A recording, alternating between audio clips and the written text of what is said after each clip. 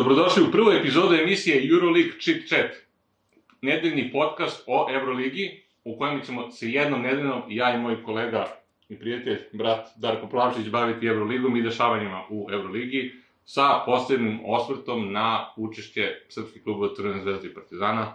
Darko, pa dobrodošao sam, kao prvi pozvan ću ti kažem, ali ajde da kažemo, bolje te našao. Da, kao zajedničko, krećemo da pričamo o Euroligi, sezona je uveliko u toku, skoro smo na pola, ali sezona, rekao bih, možda nikad bolja, nikad ujednačenija, sigurno. Pa da, ali posebno iz naše perspektive, s obzirom da učestvuju i Zvezda i Partizan prvi put. Da, istorijska, da. I to poprilično i utiče i na zanimanje ljudi, svi gledaju, svi pričaju o tome i zaista, posebno u ovim trenucima, kako nije bilo ni fudbala, ni fudbalskih liga i sada po završetku svetskog prvenstva u fudbalu mislim da je Euroliga apsolutno broj 1 sportska tema u Srbiji i zaista i Zvezda i Partizan sada, pošto je Partizan sada vezao 2 pobede, Zvezda od dolaska Duška Ivanovića vezala toliko uspeha, Euroliga je baš u trendingu, da se tako izrazim. Narodski i Da, da se tako moderno izrazim. Dugo radiš, komentarišeš Euroligu. Da.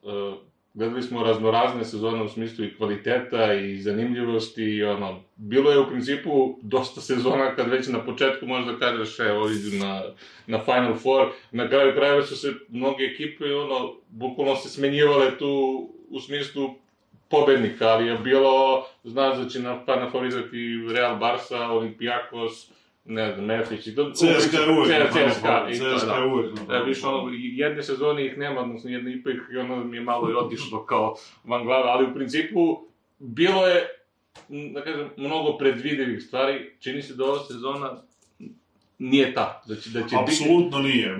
Ako imamo u vidu da posle 15 kola imamo 5 timova koji su prvi na tabeli sa učinkom 10-5, mislim da je jasno da je sezona nikad ujednačenija, ako imamo u vidu da je jedan Armani pretposlednji na tabeli, da su izgubili neke utakmice koje su već dobijali, a da su opet u petak uveče dobili utakmicu koju su uveliko izgubili, možda i najbolje opisuje kakvu sezonu do sada imamo prilike da gledamo. Stvarno, učešće još i Zvezde i Partizana to dodatno oplemenjuje, ravnopravno učešće Zvezde i Partizana, ne sad kao tu smo, nego zaista su faktori jedan i drugi tim, tako da ćemo gledati do kraja sigurno vrlo neizvesnu sezonu i to što je ujednačena sezona ide u prilog Zvezdi i Partizanu u njihovim pokušajima da se ubace u play-off.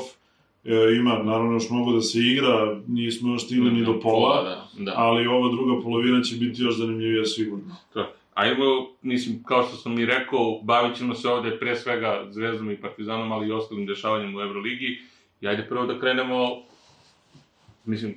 dva najveće iznenađenja ovog kola su napravili Zvezda i Partizan. Pa može se tako reći, da. Može se tako reći, mada ipak ovo što je Zvezda uradila je malo veće iznenađenje u smislu kako je Olimpijakos igrao na nekim prethodnim utakmicama, jer Olimpijakos posebno kod kuće je bio baš u naletu, videlo se da sve funkcioniše u njihovoj igri, Fener opet s druge strane ima malo problema s povredama.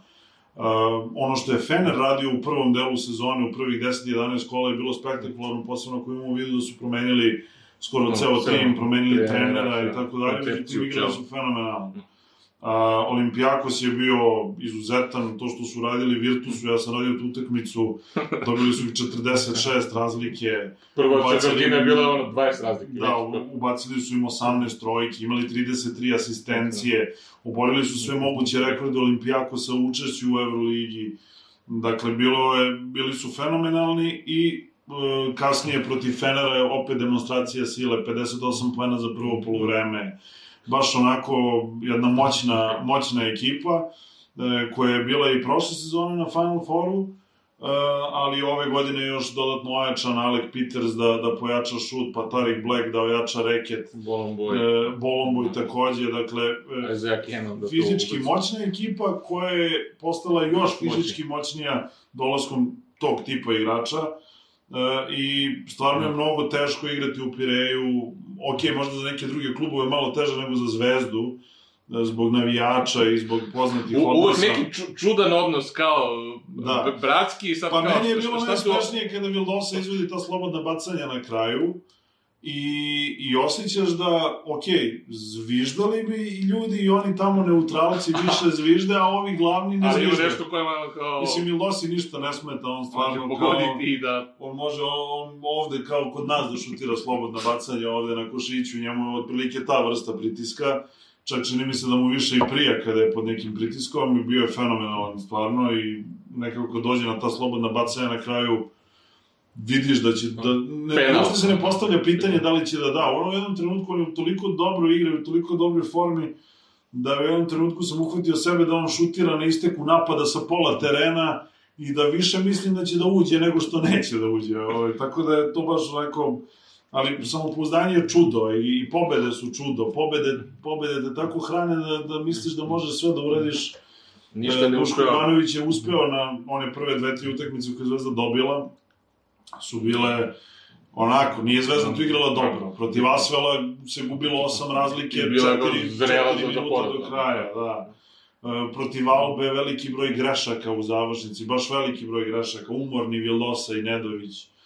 I na kraju se dobiju te dve utakmice i onda sve kreće, onda je sve bolje. Onda se vraćaš u Beograd i sve vreme si u Beogradu i treniraš i upoznaješ se sa trenerom i stvarno kasnije neverovatne igre neke, on protiv Virtusa recimo u Beogradu jako dobra igra sve vreme uglavnom. Ima Zvezda svojih padova, ali na kraju kada se odlučuje o svemu, mislim, nije neobično, sad Zvezda stalno igra neizvesne završnice. I je to neobično. Zato što je mnogo utakmica generalno neizvesno ove sezone u Euroligi. Ali Zvezda u principu ovih 7 pobjeda je ostvarila, u principu uvijek je bilo u minusu. I to u nekom priličnom minusu. Zvezda je na posljednjih 5 utakmica bila u dvocifrenom minusu u nekom trenutku utakmica. I uvek se vraćala. To je uglavnom bilo u prvim polovremenima, ali mislim, nije malo kad gubiš 10, 12, 15 razlike pa se vraćaš. Na neki način postalo je malo i normalno i sad kao Zvezda kad gubi 10, to ljudi očekuju, vratit ćemo se, naći ćemo način. U principu, ono što je meni onako prilično zanimljivo, to što Duško Ivanović, čini mi se da ta njegova uticaj na igru tokom utakmice, u smislu, kao krene minus, vidi gde su problemi i da uvek traži i uvek nađe način da se, Meni deluje to njegov najveći kvalitet, kontrola utakmice, znači prepoznavanje situacija, ono što je uradio u poslednjem napadu Olimpijakosa, jedna svojevrsna onako podvala, prevara, gde je stavio Petruševa na malog igrača jer je znao da će odmah biti blok, da će biti preuzimanje. I to su neke sitnice, onaj faul koji je napravio protiv Asvela, na Poncu koji ne može pogoditi to slobodno bacanje. Ali smislu i igrači su... Recimo, ista situacija je bila za Asvel i u narednom kolu protiv Barcelone. Barsa tu nije pravila faul, da je kolo 1-1, koš, gotovo. Tako da, to su sve jako bitne stvari i ono što je mnogo važno, igrač kada vidi da trener nešto radi i da to daje rezultata, on mora da veruje tom treneru. Šta on mislio...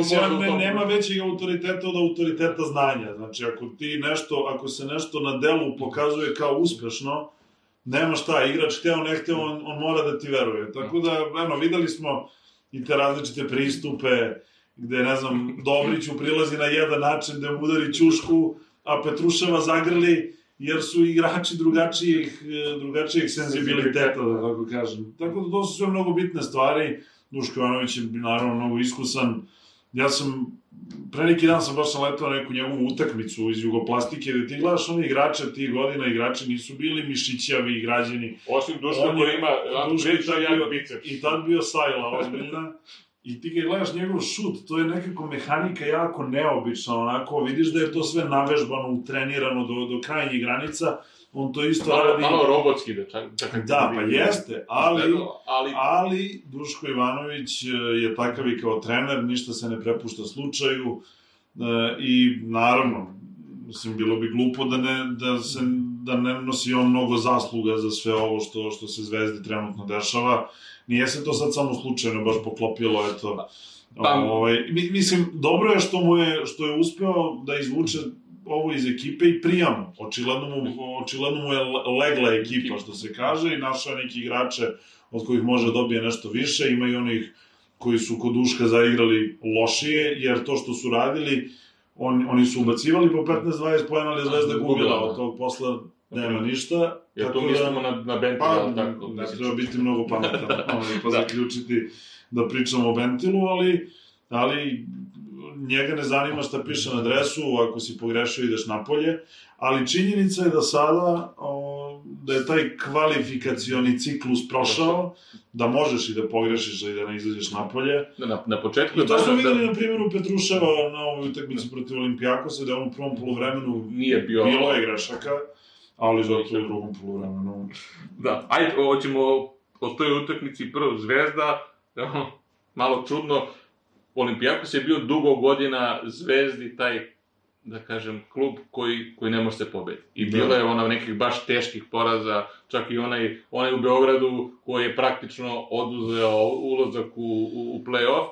I dugo Zvezda nije... Damir Javor. Da, čuveno gledanje snimka i da se ne vraćamo na to. U smislu, Olimpijakos zapravo ne leži Zvezdi u Euroligi, ali evo, ovo je već druga utakmica na gostovanju da Zvezda dobija. Pa znaš šta, jeste. Zvezda je, Olimpijakos je bio poslednji taj velikan koga je Zvezda pobedila u Euroligi, pobedila je sa Dušanom Olimpijevićem kada je Dylan Ennis ubacio 5 trojki, i kada je Olimpijević isključen krajem treće četvrtine, pa je Milenko Topić priveo utakmicu u kraju kao trener. Bile su stvarno neobične okolnosti, sećam se, baš sam i pričao i sa Dušanom Olimpijevićem o tome, da se nešto prokomentarisao, da je on, da se kretao tamo kao zver u kavezu i stvarno on stoji tamo, vidiš ga u tunelu, gleda utakmicu kao šta se dešava, i sve vreme je Neša Ilić bio na relaciji klupa. Ofičer za vezu. Ne, bukvalno je bilo, ali je ta Zvezda, u tim nekim okolnostima, tad je recimo Jalen Omić debitovao za Zvezdu, pa ga je pola hale vređalo, pola hale navijalo za njega, baš je bilo čudno, tad je Zvezda prvi put pobedila Olimpijakos, međutim, od poslednjih 6 utakmica, mislim, Zvezda ima 5 pobjeda protiv Olimpijakosa, što je, jako zanimljivo, a opet u pripremama Zvezda gubi 40 razlika od Olimpijakosa, i sad to su pripreme, nema veze, ali ovde nije bilo tako. Videli su se brojni nedostaci Zvezde tada i reagovalo se vremenom, dolaskom određenih igrača, ali dolazak, dobro, kasnije i trenera, ali mislim dolazak Luke Vildose zaista najbolji pogodak još od Quincyja Millera u sred sezone. S tim što je Quincy Miller onako, mislim, on je strašne stvari radio tada za Zvezdu, ali je bio malo onako divlji i to, a Vildosa je pravi onaj takmičar, osjeća energiju sa tribina, osjeća energiju ekipe, osjeća sve i vodi. Da, i on čovek, koliko god da je imao iskustvo igra, da kažem, vrlo brzo, čak nije ni bio period prilagođavanja. On je odmah uskočio, odmah je kliknulo i sa timom. Bio je jako konkretan od starta. Da, i sa timom i sa navijačima. Malo fizički mu je bilo potrebno da bude, da može da izdrži celu utakmicu da odigra, i kada je to prevazišao, posle nije bilo problema. Da se vratimo na utakmicu u Pireju, stvarno neobičan meč, gde je Olimpijakos odišao na plus 12, jednom fenomenalnom odbranom u drugoj četvrtini, gde se Zvezda odbijala bukvalno od ekipe Olimpijakosa u tom periodu. Ali opet je pokazala veru i smanjila je tu veliku... Jako bitan je taj period, naravno, ključni period utakmice, kraj treće, početak četvrte četvrtine, kad Zvezda preokreće, pravi razliku i sve to naravno. Ali finiš prvog poluvremena, gde Zvezda nije dozvolila da bude minus 17, nego je prišla na 3-4, i kada pogledaš rezultat prvog poluvremena, ja sam i rekao, dakle, rezultat je možda bolji od svega onoga što se gledalo. Zvezdina prva četvrtina je bila super. Lazarević je odlično. Lazarević je bukvalno čovjek... To je to nadoknađivanje. Lazarević igra fenomenalno 8 minuta i Zvezda ima dobar rezultat. Ulazi Petrušev i Zvezda pada. Jer je on napravio nekoliko grešaka, Vezenkov ubacuje trojku, kreće, gubi se lopta, ide kontra, 7-0 serija za 50 sekundi, da. I kasnije Međutim, Petrušev to nadoknađuje u drugom polovremenu jednom nestvarnom igrom. Bukvalno nestvarnom igrom gde... Koliko je čovjek u drugom polovremenu zalepio 4 blokade? On ne mora da maltretira montažera da mu prave highlightse, nego da pusti onih 8-9 minuta kada se negde bude prodavao, ako bude bilo neke potrebe, pusti tih 8-9 minuta kraja trećeg četvrtine, bukvalno izlog jedan šta ovaj momak sve može da uradi. Savršena igra, stvarno, u svakom segmentu, nekoliko rampi, ali isto samo rampe, nego je učinio da su to teški šutevi. Korigovao je igru Olimpijakosa u potpunosti. Bukvalno su igrači Olimpijakosa posle te 2-3 banane imali neki strah, kao da kažem, da završavaju na obrču, kao da njega vide. Malo i neko... Birali su nekakve i iznuđene šutevi, drugačije. Jeste, Bolomboja baca fade away, sad Bolomboja ne može baci fade away, ja da ga čuvam, znaš, to nije taj, on ima svoje kvalitete, ali on to ne može, nije to, razumeš. Filip Petrušev, koji, da kažem, sezona je počela onako jednom možda prejakom izjavom da, pošto nije završio u timu reprezentacije za evropsko prvenstvo, i onda je rekao jednu stvar koja se mnogima nije svidela, dakle, bolje da nisam bio sa reprezentacijom, bolje iskoristio to vreme. Da. I, da kažem, imao je on malo i problema na početku, prvo što nije ni znao šta će da igra, da će da igra 4, da će da igra 5. Malo samopouzdanje mu očigledno nije bilo na potrebnom nivou, ali se i to problem promenilo kada je došao Duško. Očigledno našao mu neku ulogu. Petrušev, mislim da je njegov krajnji cilj i da je taj tip igrača da završi u NBA ligi. Za tako nešto, pre svega, potrebno je da unapredi svoj šut za 3 poena. S obzirom da u NBA-u više, ako našutiraš trojke... Ne možeš ni vodu da nosiš. Otprilike ne postojiš, ali možda igraš za Lakers-e. Ali je suština da, evo, on je na 50% trojki. Sad on šutira, ne znam, sad misli 10 od 20 ili 9 od 18. Ne šutira mnogo. Ne šutira mnogo, šutira kada ostane sam, ali je suština da pogađa. I ta njegova trojka koju je pogodio za plus 11, koja je krunisala tu seriju Zvezde, se dešava u trenuci, minut pošto je on tražio izmen. I vidiš da jedva stiže na protivničku polovinu.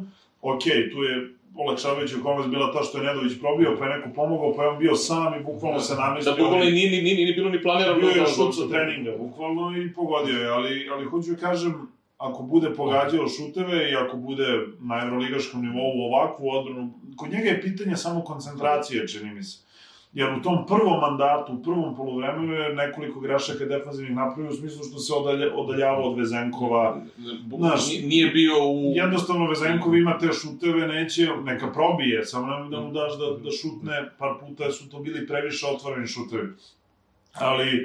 Ali vidiš da Duško Ivanović ima strpljenja sa njim, da, eto, dobro, malo je olakšavajuća okolnost bilo ta što je Zvezda realno imala 9 igrača u rotaciji, što nije bilo, Petrušev i Mitrović su podneli taj najveći teret na centarskim pozicijama, i iz ove perspektive, ok, Bentil će sigurno imati svoju ulogu u nastavku, za Kuzmić i Raduljicu baš i nisam toliko siguran, možda Kuzmić u nekim okolnostima, mislim da se ne računa sad nešto preterano ozbiljno da Kuzmić i Raduljica budu faktori neki veliki, već da budu ispomoć u nekim momentima. Vidjet ćemo da li će se dovesti još neki centar, možda i hoće, ali ako je Petrušev u stanju, on je odigrao 2 utakmice za redom jako dobro. Ključno je to što... Da li može to u kontinuitetu? Da li može, verovatno ne može baš ovako da igra uvek, ali je odigrao svoju najbolju utakmicu protiv jedne fizički jako moćne ekipe. I pokazao šta zna. Ovo može bude nadogradnja, on je odigrao fenomenalno i protiv Armanija, ali je Zvezda utakmicu izgubila. Ovde je dobila nešto gde je on dao jako bitan doprinos u toj pobedi. Tako da... I dobijeno je protiv ekipe, mislim, Duško Ivanović je na, da kažem, treningu pred put u Pirej, je rekao da kao Olimpijakos je zapravo čist favorit da ide na Final Four u smislu kvaliteta. Ikakve dileme. Ali kao pokušat ćemo da nađemo način, i stvarno su našli način. Nema dileme da je Olimpijakos jedan od glavnih favorita, možda za mene uz Real i glavni favorit za osvajanje Eurolige ove godine. Barcokas je dosta onako bio i besan po završetku utakmice, dobro, on uvek tako radi, uvek besan i uvek ima komentara na suđenje. I sudije mu nikad nisu kako treba. Kad izgubi, da.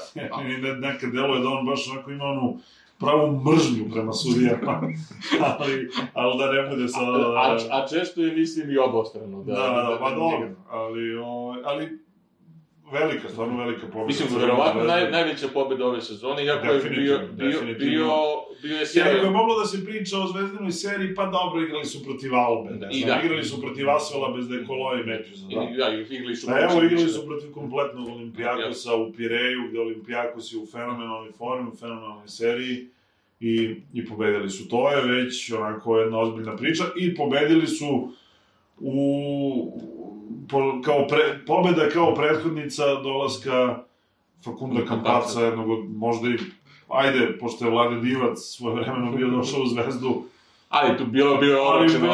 Ali jedno od dva najzvučnija pojačanja u istoriji košarkaškog kluba Crvena zvezda, da kažeš, čovjek, mislim, na vrhuncu svoje karijere dolazi u Zvezdu, eto možemo da se posvetimo. Koliko, mislim, priča za Campazza. Da. Prvo je bilo praktično kao nemoguće, znači, kako kažem, nema Zvezda čime da ga privuče, a i kao ne može da to poplati. Na kraju se to, igrom nekih slučajeva, odnosno igrom slučaja i tog problema koji Campazzo ima sa Real Madridom, problema, odnosno dugovanja za taj buyout koji je bio suludo veliki, 6 miliona, koje on treba da da iz svog džepa, od svojih para, njemu je ostalo neka polovina, 2,6 miliona, on očigledno nije, nema tih para da im da sada, oni nisu hteli to da oproste. Nema kod sebe. Nema na računu, Zvezda je tu uletela, i sam Campazzo je rekao da uticaj Luke Vildoze i tih snimaka i tog nekog pozitivnog iskustva koje on ima iz Beograda, da je igralo veoma bitnu ulogu u njegovoj odluci da bira Zvezdu, a ne... I to i Duško Ivanović, jer poznato je... Veza Duško Ivanovića sa Argentincima. Sa Argentincima, ali ne samo to, nego nekako...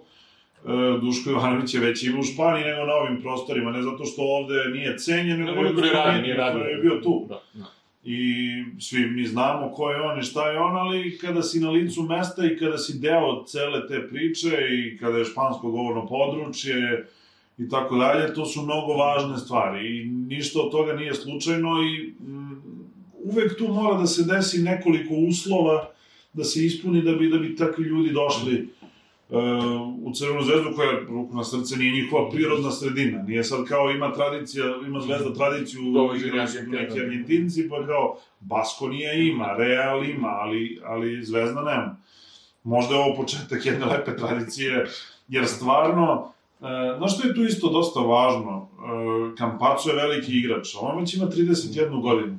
On nigde gde je igrao, nije bio glavni igrač, osim u Peñarolu, ali... Ili one godine... On jeste u Realu bio u jednom trenutku izuzetno bitan igrač, ali nije bio, sad da kažeš, prva zvezda ekipe. On ovde dolazi kao čudo prirode, razumeš? Tako da su to mnogo važne stvari i verujem da je i to uticalo.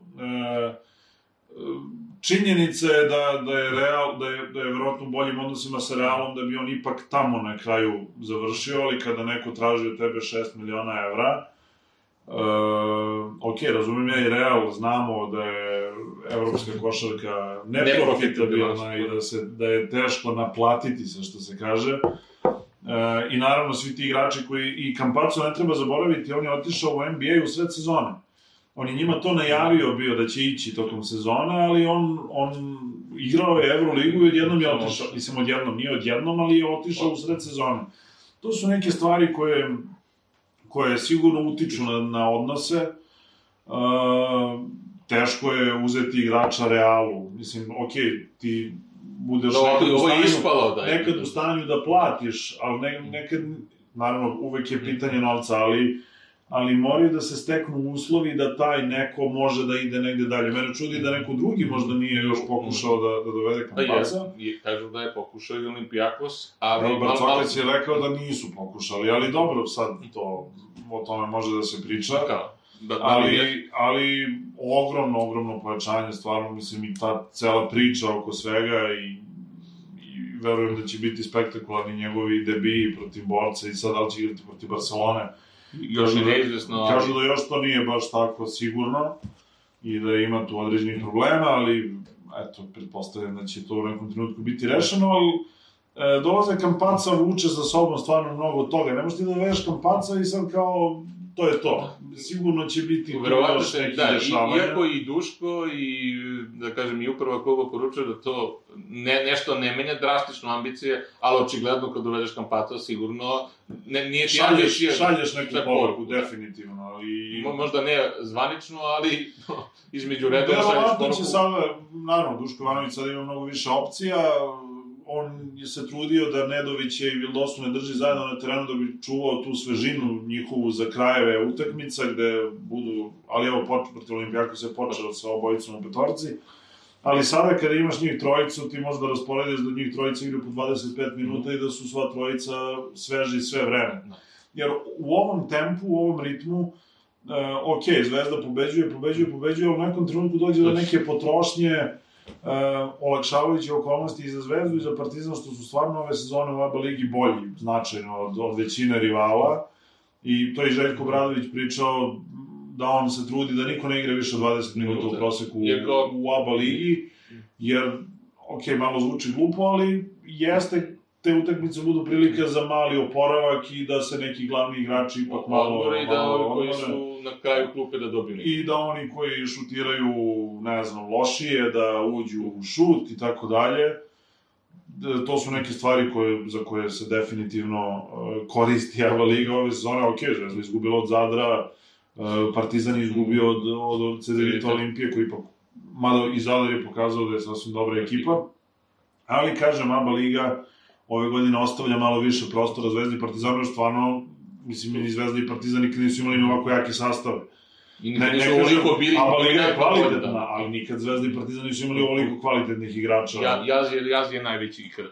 A samo da završimo oko Kampaca, Zvezda, odnosno Duško Ivanović će s njim imati tu mogućnost da ima jednog, da kažem, ball handlera koji je odličan na tome, odličan u organizaciji i ta igra da uvek imaš Kampaca i Vildozu, odnosno da kombinuješ dvojicu, pa možda u nekim situacijama i čak i trojicu najboljih igrača, taj trio, to, da kažem, vrlo će biti teško za ekipe da brane takvu... Retko ko u Euroligi sad stvarno ima takvu jednu bekovsku liniju. Ja volim da pomenem to što je Ataman radio i te dve titule koje je Efes uzastupno osvojio, a i pre toga je igrao jako dobro i stigao i do finala, pa kasnije ona sezona prekinuta zbog korone, praktično 4 sezone su igrali na taj način. To su trojica bekova, trojica ball handlera, to je jako teško čuvati. Glavni problem takvih stvari je da možeš odmah da igraš, jer si mali, da kažem. Da možeš manje da primiš nego što ćeš... Pa jeste, mislim, ali Campazzo je po svim parametrima bi trebalo da bude loš defanzivac. Međutim, to nije slučaj. Campazzo je jak na lopti izuzetno, ima izuzetno jake noge, ja volim da se našem da igrađem ko zadnji vezni, ali zaista, ja se sećam par utakmica gde je Kalatesa, recimo, dovodio do ludila, bukvalno svojom odbranom. Da je izgledao nemoćno, često. Da, i onda, to su neke stvari koje, a vrlo je kompetitivan, što je takođe važno, dakle, ne mora odbrana tu mnogo da trpi. Ok, da njih trojica svi budu na parketu, pitanje je kako odbrana može da se napravi, ali opet, ako imaš okretne centre poput Petruševa, može i to da odradi dobar posao. U nekim žestoko niskim petorkama sa Lazarevićem, recimo, na četvorci. I što smo isto i viđali. Što smo viđali, da. Dakle, to može da izgleda dobro. Verujem da će forsirati te petorke sa trojicom bekova kad bude, posebno u neizvesnim završnicama, gde će protivnik pokušavati da bude agresivan na lopti. Mislim, to je Duško Ivanović radio i bez Kampaca, gde je igrao sa trojicom bekova, dok je Ivanović bio zdrav, pa kasnije sa Stefanom Markovićem. Ta petorka je, recimo, sa trojicom bekova dobila utakmicu u Berlinu. Dakle, to su neke stvari koje, mislim, stvarno, opcije su sada mnogo veće i Kampaco je, pa možda od aktivnih igrača koji su trenutno u Euroligi, ajde, nije ga bilo neko vreme, ali na osnovu nekog minulog rada, verovatno najbolji asistent koji postoji. I u osnovom drži rekord sa Jovićem, sa onih 19 asistencija na jednoj utakmici, on je to ostvario protiv Albe u pobedi Reala. To su sve, mislim, doveo se čoveka koji stvarno ima jak renome i sigurno će goreti dvorana Aleksandar Nikolić u tom narednom periodu. Da, napisao si čak u onom posle juče ili... Da. Više nebitno, da nije bila ovakva atmosfera u smislu hajp oko Zvezde i da... Ja pratim košarkaški klub Crvena Zvezda, što kao novinar, što komentator, imam 20 godina. Okej, bilo je tu raznih perioda i kada se nije imalo za peškir, ali bilo je i perioda kada one serije Dejana Radonjića od 7-8 pobjeda za redom u Euroligi u sezoni 2016-17, pa kada se ušli u play-off. Bilo je i tada, znala i arena da bude prepuna i to sve, ali sada je trenutak tako specifičan i sa dvojicom argentinskih igrača i povratak Nedovića i Zvezda je počela loše, podjednom počela da veći ljudi bili prežali. Pa i stvarno i velika količina srpskih igrača koji daju doprinos. Sve je to nekako uticalo da se o Zvezdi baš onako priča i jako je bitan i taj detalj što i Partizan igra Euroligu. To je jako bitan detalj jer tu odmah ima poređenja, odmah ima takmičenja.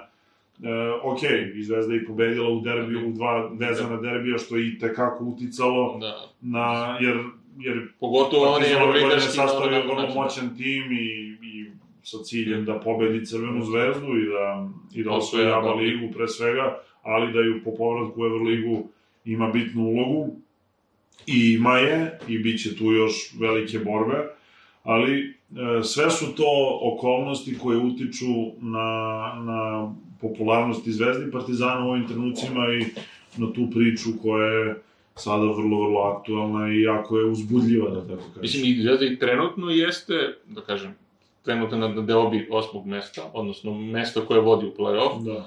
Ambicije su, da kažem, kod kluba i ne još zvanično, ali kod navijača poprilično porasle i već se kao... Ne možeš da braniš navijaču da se loži. Normalno će se loži. Još ako bi se eventualno, a ima priče da se traži još neko rešenje, još neki igrač pre svega na poziciji broj 5. Priča se po kularima. Ima Zvezda zapravo u jednoj situaciji da može da bude deo tog play-offa i da bude... Može, ali ajde, vidjet ćemo, mislim, mislim da će se Kampaco brzo uklopiti, da će to biti okej. Tako da, bit će jako uzbudljivo. Zvezda ne samo što pobeđuje, nego tu stvarno ima onih poteza za prepričavanje, onako... Bitan je i način na koji se pobeđuje, okej. Da, mnogi to porede, sad kao Zvezda je pobeđivala i s Dejanom Radonjićem, a sad pobeđuje sa Duškom na neki drugačiji način. Pa pobeđuje. Sa drugačijom nekom košarkom. Pa jeste, okej, da. Možda je ovo malo, ne znam, da kažem, zanimljivije, ali mislim...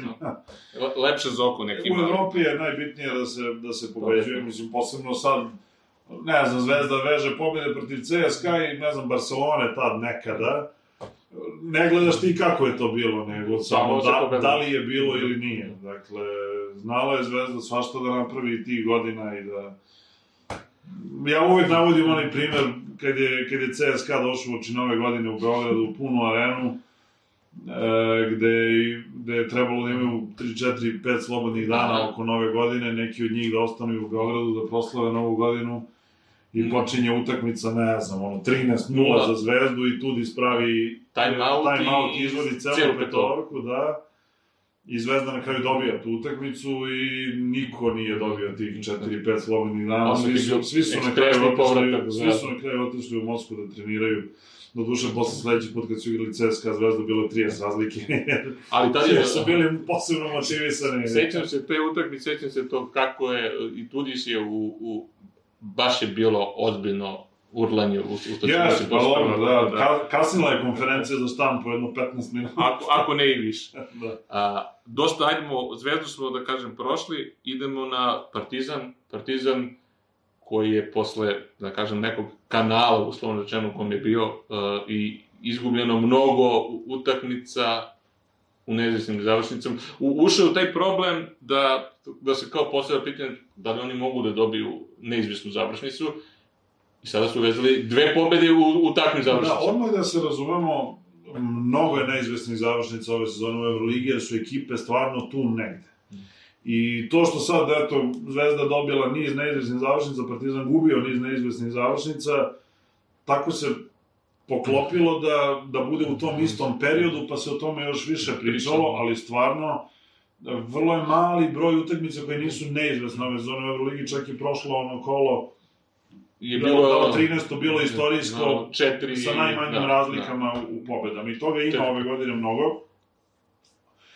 Sad, kao što kada pobediš 2-3 u neizvesnoj završnici, pa ti bude lakše u četvrtoj, isto tako kada izgubiš 2-3 u neizvesnoj završnici, bude ti teže u četvrtoj.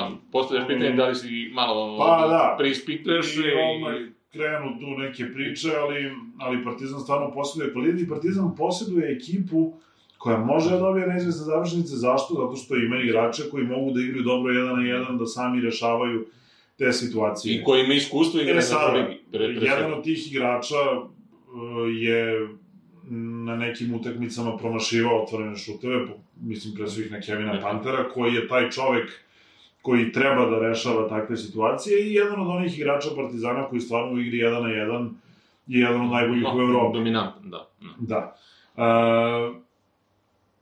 Sad, najviše se tu priča, ne znam kako igra Papa Petru, da se očekivalo više od njega. Pa u poslednje vreme igra... U poslednje vreme igra nešto bolje, zaista, i daje neke važne šuteve i protiv Fenera je imao onaj jedan važan šut koji je pogodio. Dante Exum nikada nije bio veliki šuter, posebno ne šuter sad iz driblinga, ali meni se čini da uz Lesora da je Dante Exum najkonstantniji igrač Partizana. I, ume da uđe u probleme sa faulovima koji su ga na pojedinim utakmicama malo sputali. Remete, ali... Ali od njega znaš tačno šta da očekuješ. Od Pantera i ne baš. I čini mi se da je glavna razlika u pobedama i porazima Partizana kako on odigra. Kako on odigra i šta on uradi. Jer od Pantera mora da se očekuje mnogo. Ne može da se očekuje malo, jer on je tu glavni igrač ekipe i doveden je kao neko ko će da ubacuje 15-20 pojena, čak i kada igra lošije.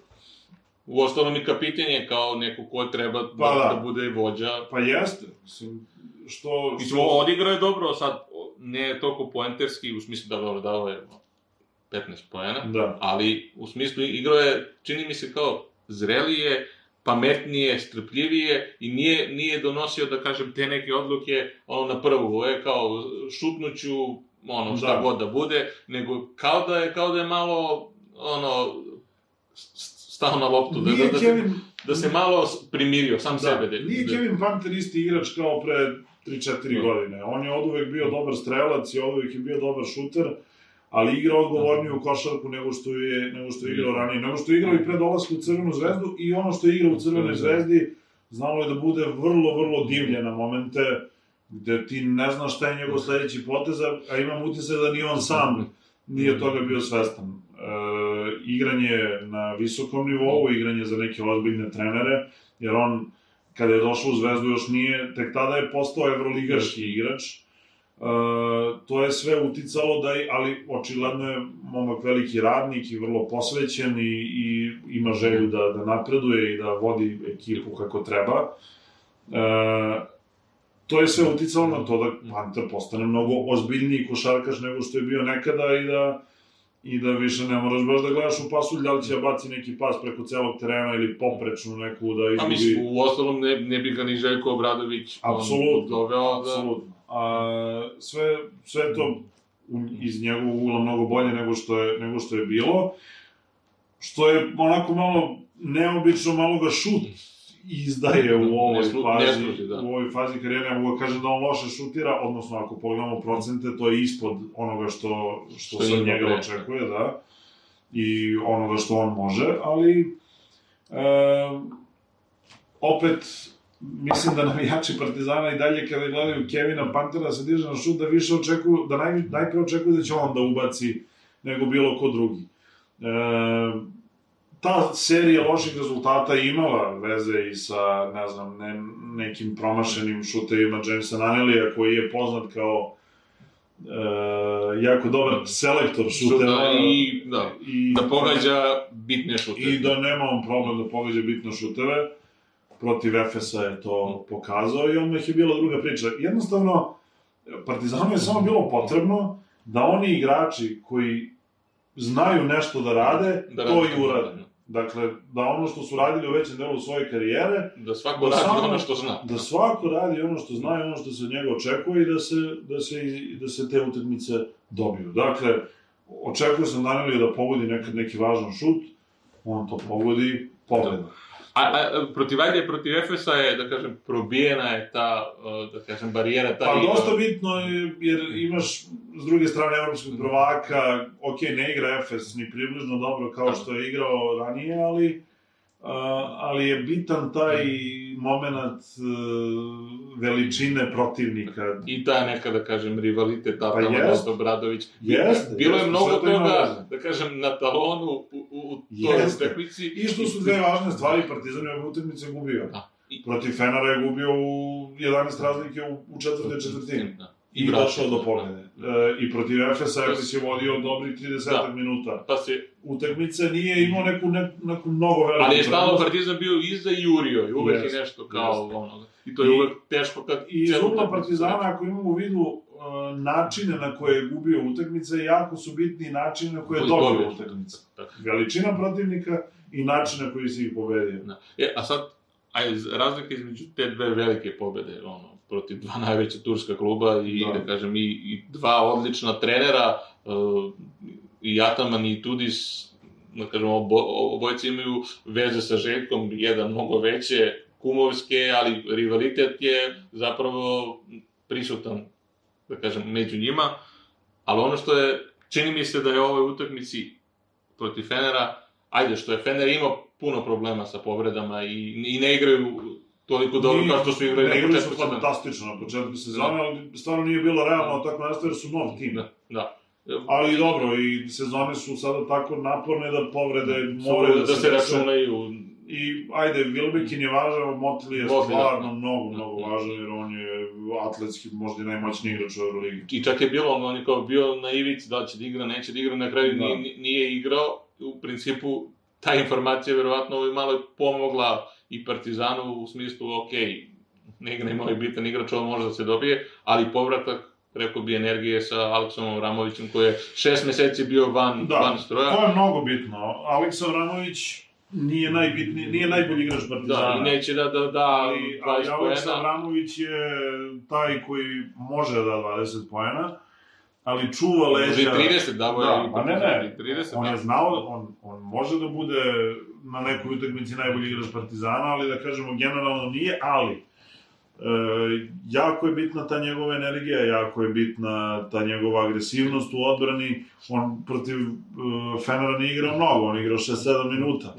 Međutim, na kraju je jako je bitno i to, on je igrao malo, ali je u posljednjim trenucima utakmice on bio na parketu, što pokazuje koliko Željko Obradović, koliko veruje u njega i koliko je on važan igrač za ekipu Partizana. Koliko je falio zapravo u Partizanu, možda ta neka energija, baš to na poziciji 1-2.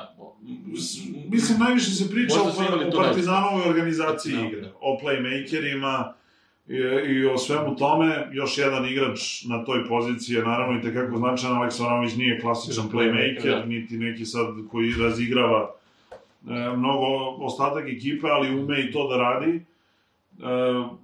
Ruku na srce, u Evropi je sve manje tih klasičnih playmakera, onih majstora koji te vide tamo, što kaže Božo Maljković, ne znam, Toni Kukoč, vidi svako ko ima, čim uđe u halu, vidi koje su boje čarapa svih ljudi na tribinama. Apropo tog pregleda igre... Da, promenila se igra. I te prirodnog osjećaja za igru. Nema toliko... Evo, Zvezda je dovela jednog klasičnog playmakera, ali do tada nije ni ona imala klasičnog playmakera. Sve su ovo kao neki kombo. Pa da, može da bude... Evo, Vildosa i Nedović su imali zajedno, mislim, 13 asistencija u Pireju.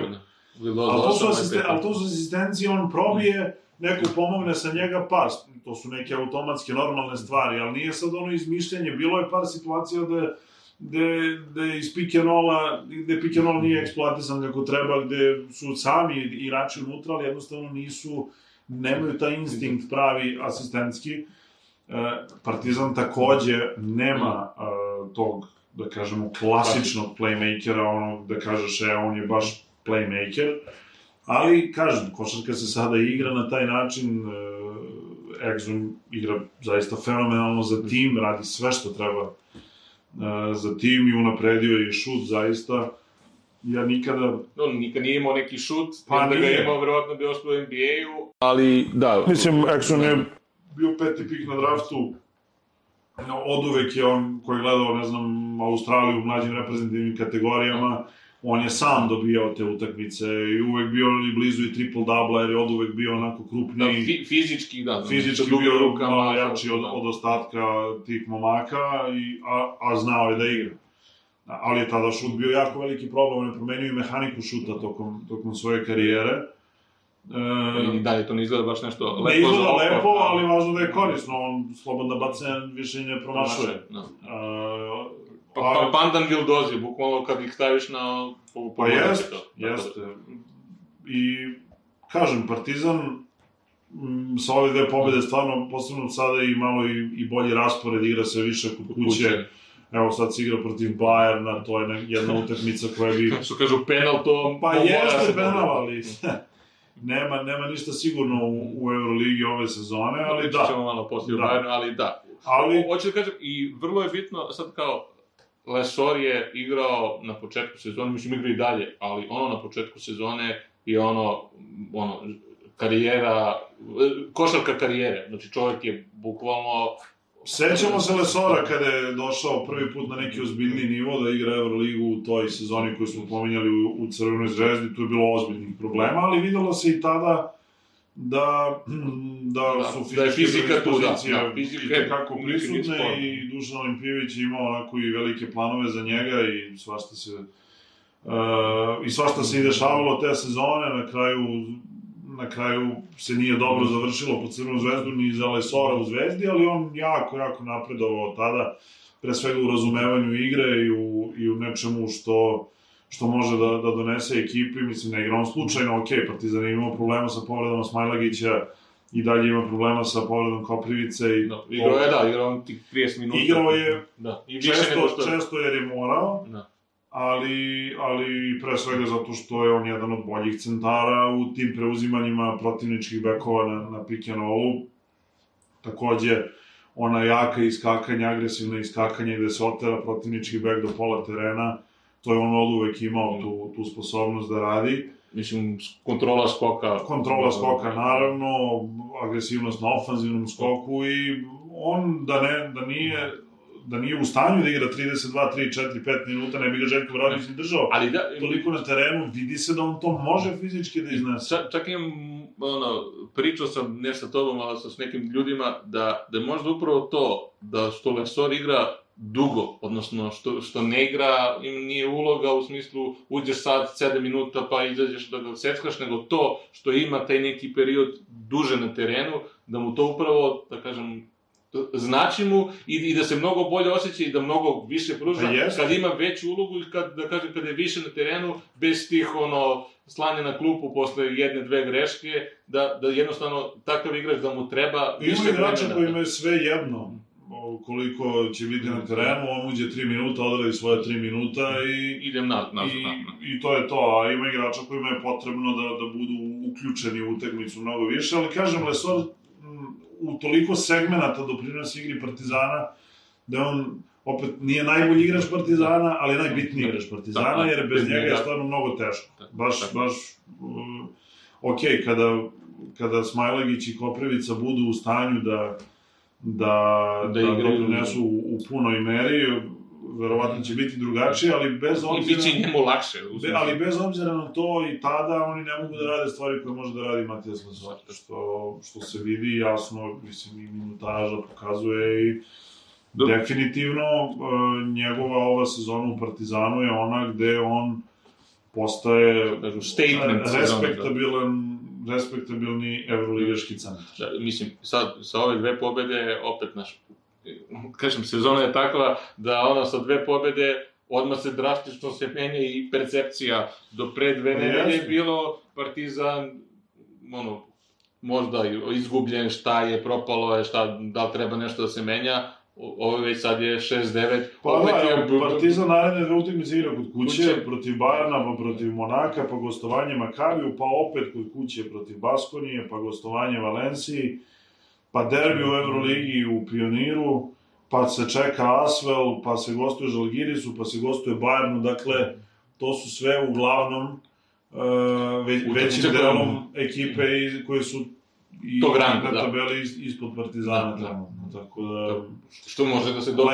Lepa prilika i poklapa se Partizanu da sada malo i zdravstveni bilten bolji, da se ekipa malo oporavila i Brodzijanski je došao, pa i njemu bilo potrebno malo vremena da... Ja očekujem dobre rezultate. Ja očekujem dobre rezultate Partizana u narednom periodu, jer glavni problem Partizana su u nekim utakmicama bile stvarno te oscilacije, veliki padovi u igri, ponekad i neobjašnjivi, ali Partizan ima stvarno vrlo iskusne igrače. Meni deluje da Papa Petru igra sve bolje i da bi mogao i on da daje pravi doprinos i ako imamo u vidu raspored, ako imamo u vidu šta je Partizan napravio u poslednje 2 utakmice, mislim da i Partizan zaista može da se uključi u borbu za play-off u narednom periodu. Znači, u principu, sad kao, ne bi bilo ni neočekivano, a to bi bilo dobro i za našu košarku i za celu atmosferu. Nije nevjerovatno da Zvezda i Partizan na kraju završe u play-offu i da se bore možda za... Da budem potpuno iskren, na početku sezone nisam mislio da i Zvezda i Partizan mogu da se uključe, ali... Da, posle 0-3... Dobro, posebno Zvezda koja je, mislim, od početka sezone pa do danas dovela dvojicu evroligaških zvezda. Da, zvezda, da. Igrača koji prave razliku i koji utiču... Sad dobro, Vildosa nikada nije igrao ovako. Igrao je on izuzetno, ali ovo je njegova najbolja košarka u životu koju pokazuje. Partizan je manje više u istom sastavu, ajde Brozijanski je došao, ali nije to toliko bitna razlika u odnosu na start sezone. Bitna razlika je što se neki igrači oporavljaju, što sezona teče, što neki igrači rastu u formi. Ali stvarno nisam mislio da mogu niti Zvezda, niti Partizan, jer nekako delovalo mi je da Euroliga i suviše jaka ove godine i naravno mnogo je timova i ono što se kaže ranije je bilo pola ide, pola ne ide, a sad 10 ispada, a 8 ide. Ali je jako ujednačena Euroliga ove sezone i neke ekipe od kojih se više očekivalo. Možda smo neke i precenili više očekivali. Pa očigledno da jesmo, tako da iz ove perspektive može da se priča stvarno, naravno, ni Zvezda ni Partizan, Zvezda ajde na deobi tog nekog mesta koje vodi u play-off, Partizan je na 2 pobede od toga, što nije malo, ali ne mora da bude ni mnogo, jer, kažem, što je ujednačenije, to su veće šanse za Zvezdu i Partizan da se uguraju u play-off. Da, ajde, možda smo malo i preterali o Zvezdi i Partizanu. Pa mislim da je to ljudima ipak najzanimljivije, ali možemo još malo da posvetimo pažnje i ostalima, pa da se razilazimo za ovaj prvi put. Ajmo samo u smislu tih nekih dobrih igara. MVP kola, bez dileme, Evans i Žalgiris. Žalgiris je opet pobedio i to bez većih problema pobedio Bayern. Bayern koji izgleda pa prilično loše. Možda čini mi se da je Trinkieri prvi kandidat da dobije otkaz od svih trenera u Euroligi. A što je tu bitno što je Trinkieri ovako jedan trener koji uvek zida da on radi tu ekipu, pa onda on često pravi ekipe koje prilike samo on zna da vodi. Znaš, i onda, jer on na specifičan način to radi. Ali to sve stoji, ali... Isključeni u Kaunasu, što isto pokazuje određenu količinu nervoze. Frustracije, ali ne izgledaju dobro. Ne izgledaju uopšte dobro. Imaju i oni problema sa povredama, ali povrede kao faktor, naravno, moraju da se pomenu, ali je Euroliga toliko duga i naporna da se povrede podrazumevaju. I ne mogu da budu neko opravdanje. Da kukaš zbog povreda, ono što ti je povređen jedan, dvojica igrača, to je malo, nema od toga ništa. Na kraju krajeva i svi imaju... To mora da se desi. Duže roster, više niko ne igra 12 igrača. Tako se sada košarka igra da moraju ljudi da budu povređeni. Jednostavno, toliko je broj utakmice i očekivano. Da se vratimo, Evans je do sada, on je došao iz Makabija gde je bio jedan od, a ovde je glavni. I njemu to jako prija, igra mnogo dobro. U ekipi koja igra neku... Ekipa koja nema strelca, on je tu glavni strelac i to mu je baš onako leglo. Evo koliko da, 32 poena i... 32 poena, 4 skoka, 4 asistencije. 39 indeks, tako da... Ne, stvarno onako predvodi tu ekipu koja je onako jedna vojska. Koja igra neku svoju košarku. Ajde u Euroligu, ako gleda litvansku, recimo Žalgiris u litvanskoj ligi, to su sve šabloni, to su sve iste akcije, tu se zna šta se radi. Nema tamo... Ne odustiju ljudi od svog školovana ekipa i nema šta, igraju odbranu, u napadu poziciono, pametno, polako, slomili su Real na taj način u prošlom kolu. Ono je isto da kažem, na 8-7... Oni su recimo došli u Beograd, igraju protiv Zvezde, fali Brazdejkis, fali fali Lekavičius. Kao da, Zvezda u seriji, to će lagano. Kreće prva četvrtina, Zvezda ne može da šutne na koš. I bilo od te serije zvezdinih pobjeda, to je bilo Zvezda tu bila možda najzrelija da izgubi. Pa jeste, jedna od onih utakmica da nemaš pojma kako je Zvezda to okrenula, ali dobila. Ali hoću kažem, znaš, Žalgiris stvarno mnogo nezgodan protivnik za bilo koga, posebno imaju i domaći teren.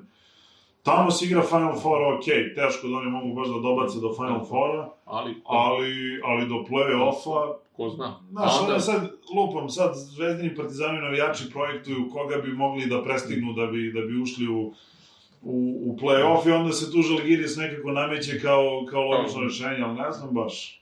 Da li će biti baš tako lako? Ajde, mislim, pored Žalgirisa koji je, da kažem, overačivovala za sada, znači igra malo, ekipa koja je najviše overačivovala je Baskonija.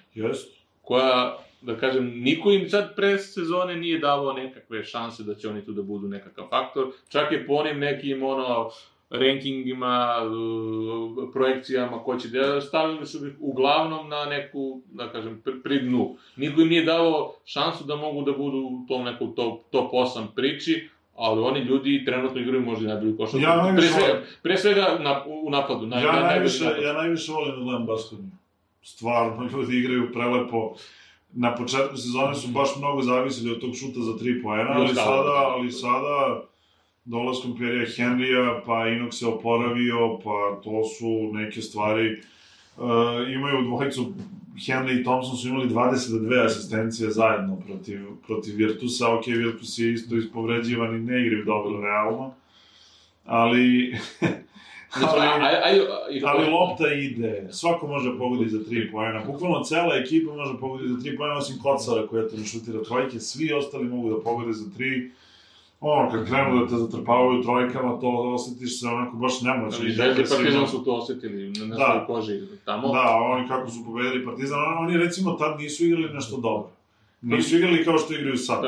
Ali su imali Howarda koji upacio koliko 35 poena tada i pogađao iz nekih nemogućih pozicija.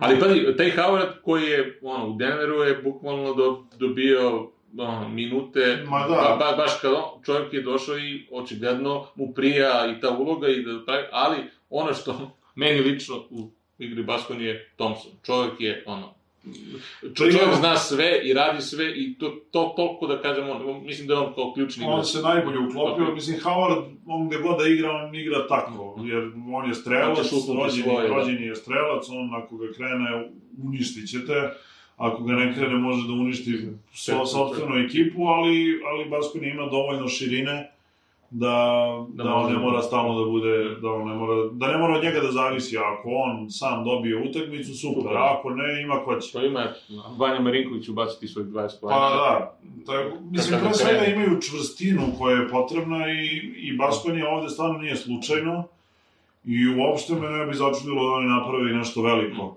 ove sezone, jer imaju dobar tim, imaju i neke iskusne igrače. I trenera koji... trener je možda malo manje iskusan, ali ništa... Ali baš su ga želeli, čovjek je bio u evroligaškom timu u Valenciji, oni su baš su ga želeli. Da, govorimo John Penjeroj da ljudi, ali igraju mnogo lepo i neke velike utakmice, neke velike protivnike su dobili.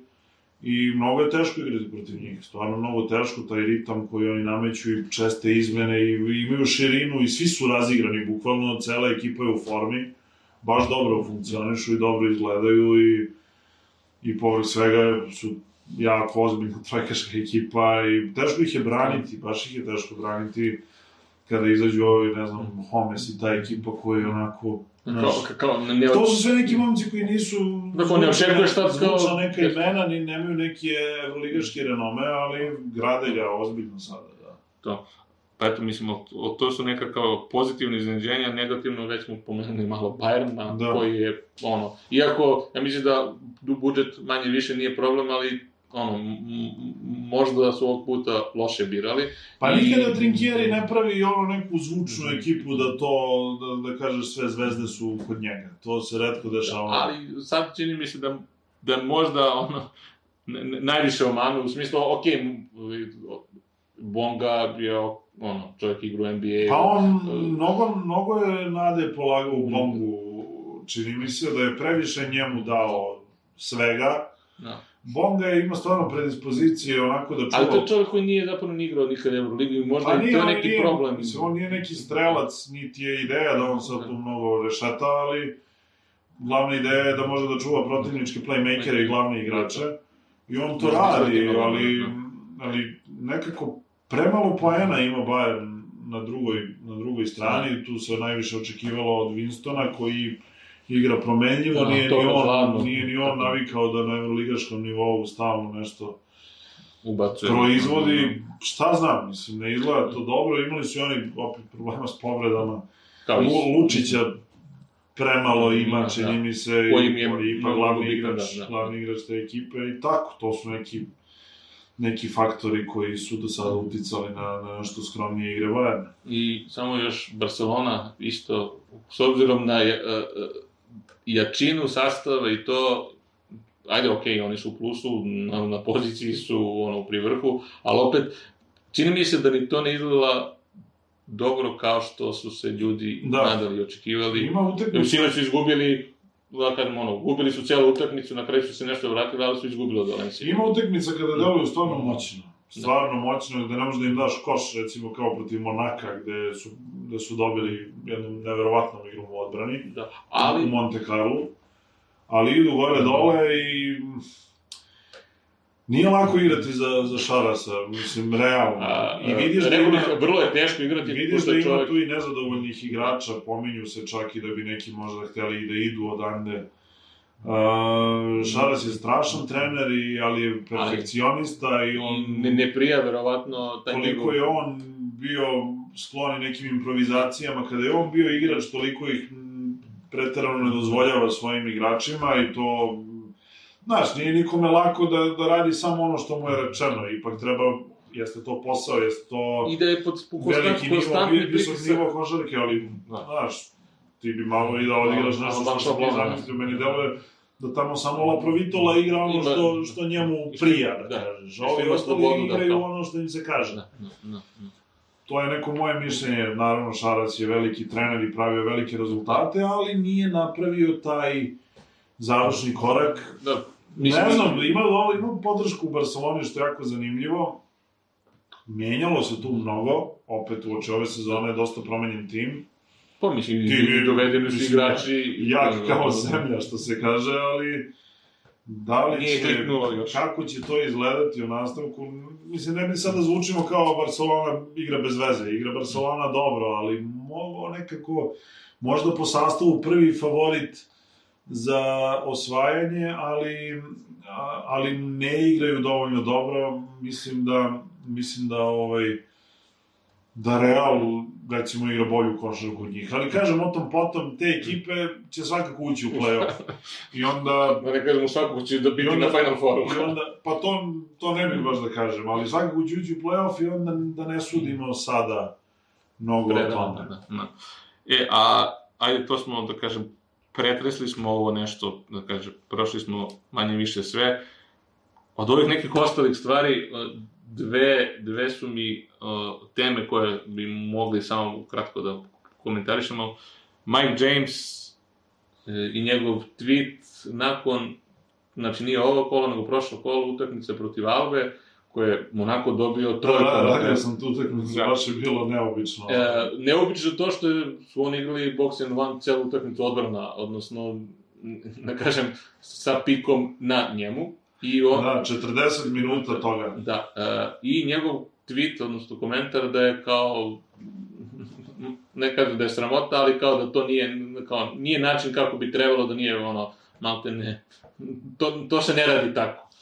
Ono što je zanimljivo, reagovali su treneri. Reagovao prvo Scariolo koji je bio Scariolo obožava te kombinovane odbrane i to. A onda ajde Scariolo koji, da kažem, bio prvi koji mi je odgovorio i koji je bio, da kažem, ušao u, uslovno rečeno, klim s njim.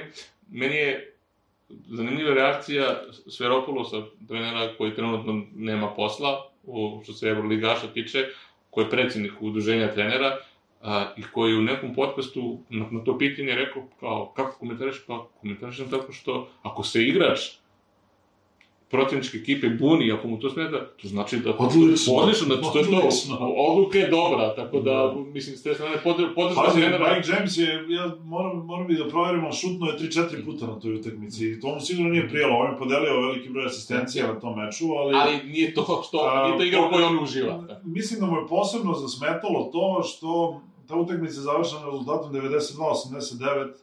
I to trojka... Trojku je dao Elio Kobo na kraju. Oni su... Bilo 89-89, bilo je vremena da se odigra taj posljednji napad.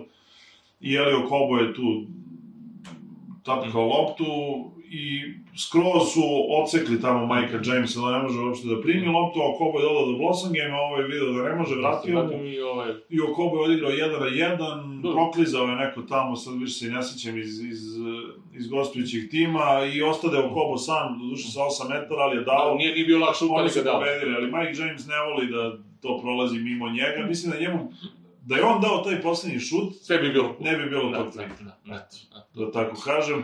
A to kako ćeš odbrati, još posebno u Euroligi, pa i sam Dončić koji je, sinoć ubacio koliko, 50 poena, je rekao da je mnogo teže davati koševe u Euroligi nego u NBA ligi. I apsolutno sam saglasan, ne zato što se u NBA ne igra odbrana, nego se igra na drugačiji način. Ako neki trener reši da uništava nekog protivničkog jednog igrača, on će svašta uraditi da se tako isto. To kad kažemo svašta, to bukvalno mislim svašta. Bukvalno svašta, da. A druga stvar, isto da kažem, gostovanje u podcastu, Marshall Glickman,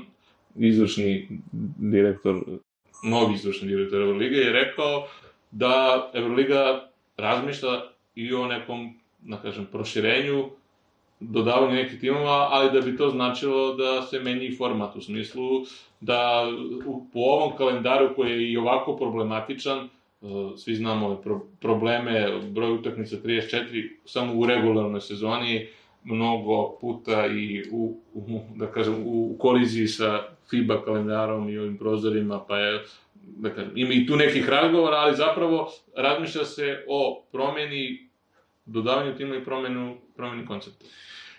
I sad, kako bi to moglo da bude, a da ostane taj 34 utakmice, ideja da se doda još 6 klubova i da se napravi nešto slično NBA-u s neke 2 konferencije. Da, 2 puta 12. Da, i da igraš sa ovom konferencijom 2 puta i sa ovom ostalom 1. I da se ubaci Dubai. Da, Dubai je kao, da kažem, sigurica, sad samo pitanje vremena. Pa znaš šta, ako ubaciš Dubai, ja mislim da će oni Durenta da dovedu u nekom trenutku, to je malo problem. Durent je razmišljao da odigra jednu sezonu u Barceloni, ali ko zna, možda je... Pa ne, ali znaš, kad se oni dohvate nečega da to...